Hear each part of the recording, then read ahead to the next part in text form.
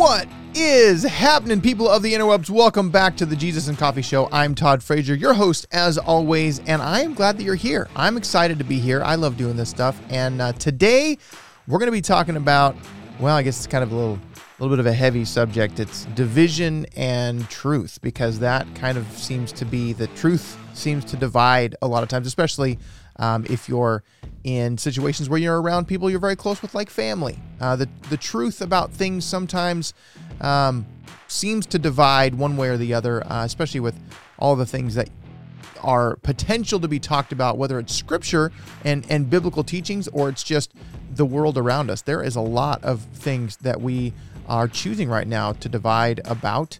So we're going to talk about that. But before we get into today's episode and get into scripture, I have got a question for you. And I asked it last time. When was the last time you went to the website? JesusandCoffeeShow.com. That's where it's all at. You got all of our episodes are there. You can actually donate to the show to support us. We appreciate that. You can get us links to all of our YouTube, Spotify, Apple Podcasts, Facebook, and you can also download the Jesus and Coffee app. Have you not downloaded the app yet? You got to download it. Go to the Apple App Store, Google Play Store, download it there. We've got all the content is available. You can create groups to do small group study and communication. You can do small group studies inside of there. And it's just going to be the best place, really, to get all the Jesus and Coffee content. And you can have it in your pocket, and you got Jesus and Coffee there all the time.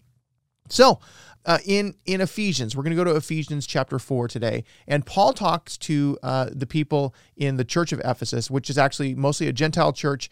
That Ephesus evidently was a place where there was a lot of different mystical things happening, and there was a lot of quote unquote truth that was floating around about how things were and what gods were real and all this stuff. And so Paul came and he brought the gospel.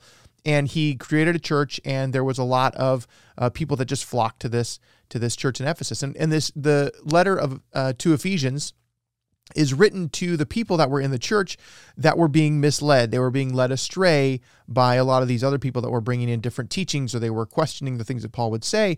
And so he wrote this book to say, "Hey guys, I'm with you. Let's do this the right way." And specifically in chapter 4, it talks about, he's talking about unity and maturity in the body of Christ. Now, this is specifically talking about church unity, but I think it also is something that we can apply to several areas of our life, but specifically the church is what he's talking about. And as Christians, these are a lot of the values and the aspects that we should have just in general, how we live our life and how we interact with others. So we're going to start in Ephesians chapter 4. We're going to read verses 1 through 16, and then we're just going to kind of talk about that a little bit. So let's start in Ephesians 4, verse 1. As a prisoner for the Lord, I urge you to live a life worthy of the calling you received. Be completely humble and gentle. Be patient, bearing with one another in love. Make every effort to keep the unity of the Spirit through the bond of peace. There is one body and one Spirit, just as you were called to one hope when you were called. One Lord, one faith, one baptism, one God and Father of all, who is over all and through all, in all. That's a lot of alls. Verse 7. But to each one of us grace has been given as Christ apportioned it. This is why it says, when he ascended on high, he took many captives and gave gifts to his people. What does he ascended mean, except that he also descended to the lower earthly regions? He who descended is the very one who ascended higher than all the heavens in order to fill the whole universe. So Christ himself gave the apostles, the prophets, the evangelists, the pastors, and teachers to equip his people for works of service, so that the body of Christ may be built up until we all reach unity in the faith and in the knowledge of the Son of God and become mature, attaining the whole measure of the fullness of Christ. Verse 14.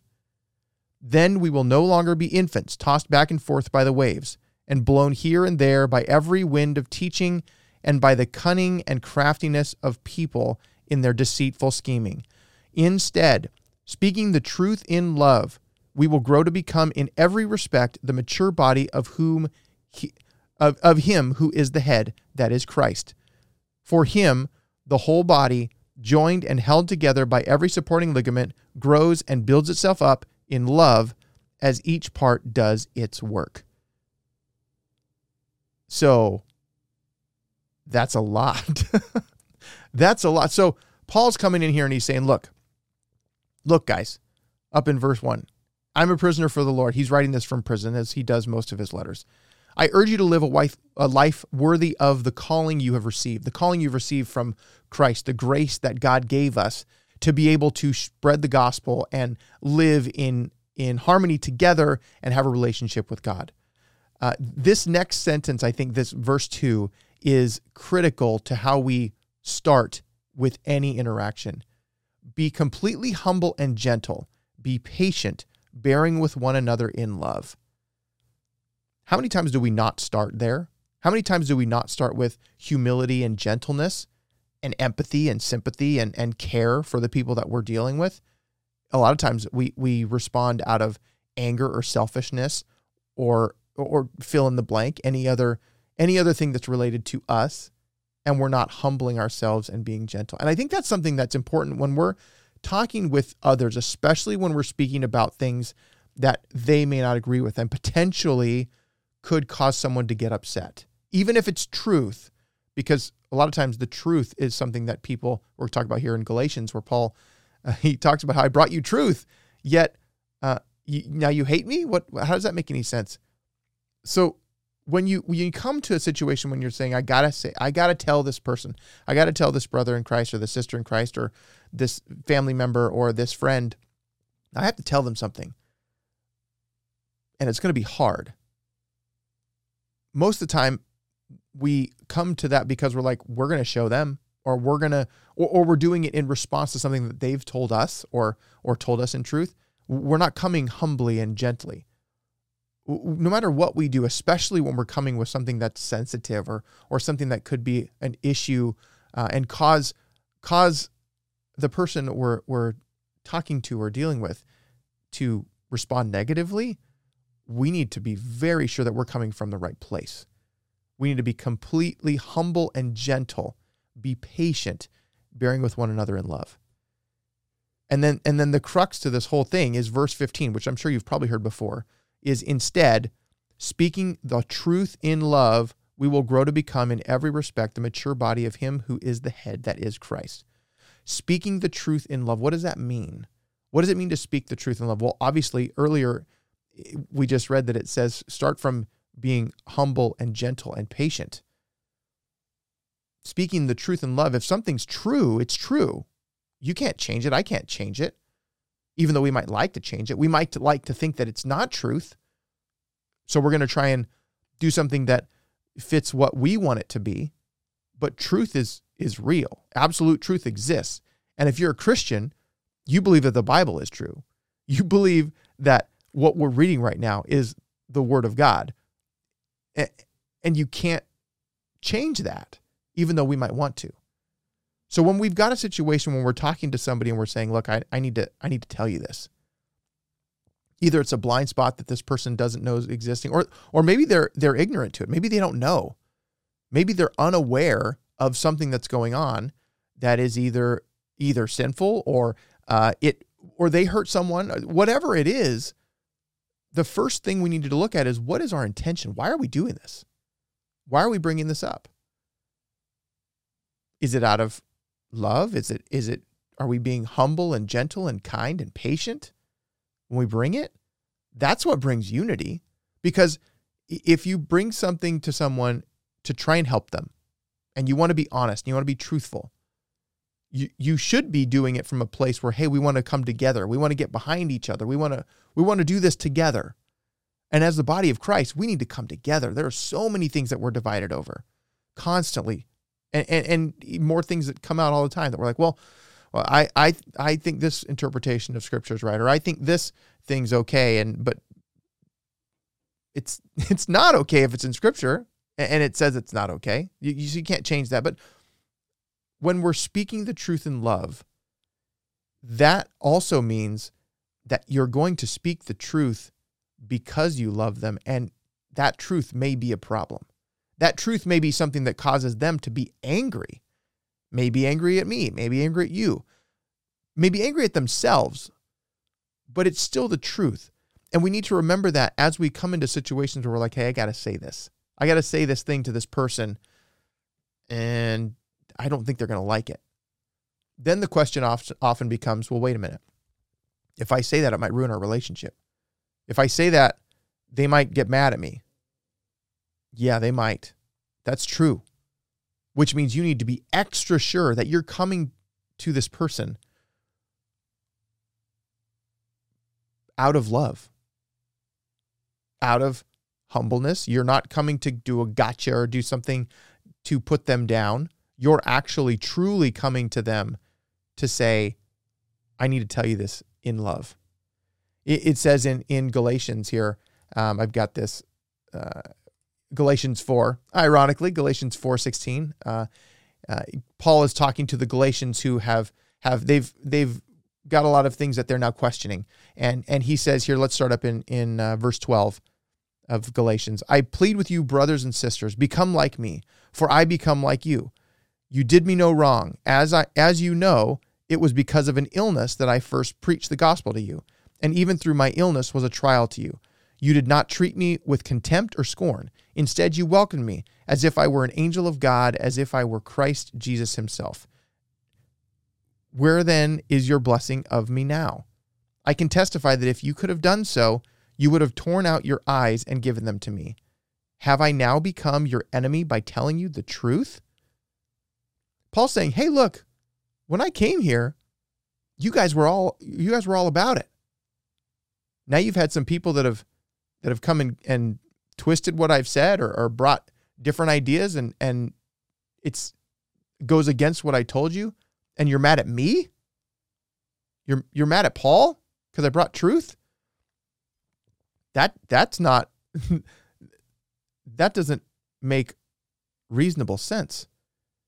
But it does make sense that the truth is something that can make you upset, something that people can be disappointed or sad about, but it's true.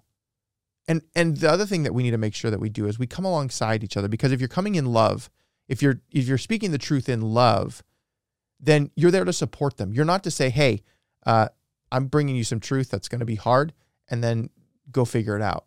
No, that doesn't work either. That's not what Scripture says about how we're to do this. We're to do it in love. We're to be patient. What did it say in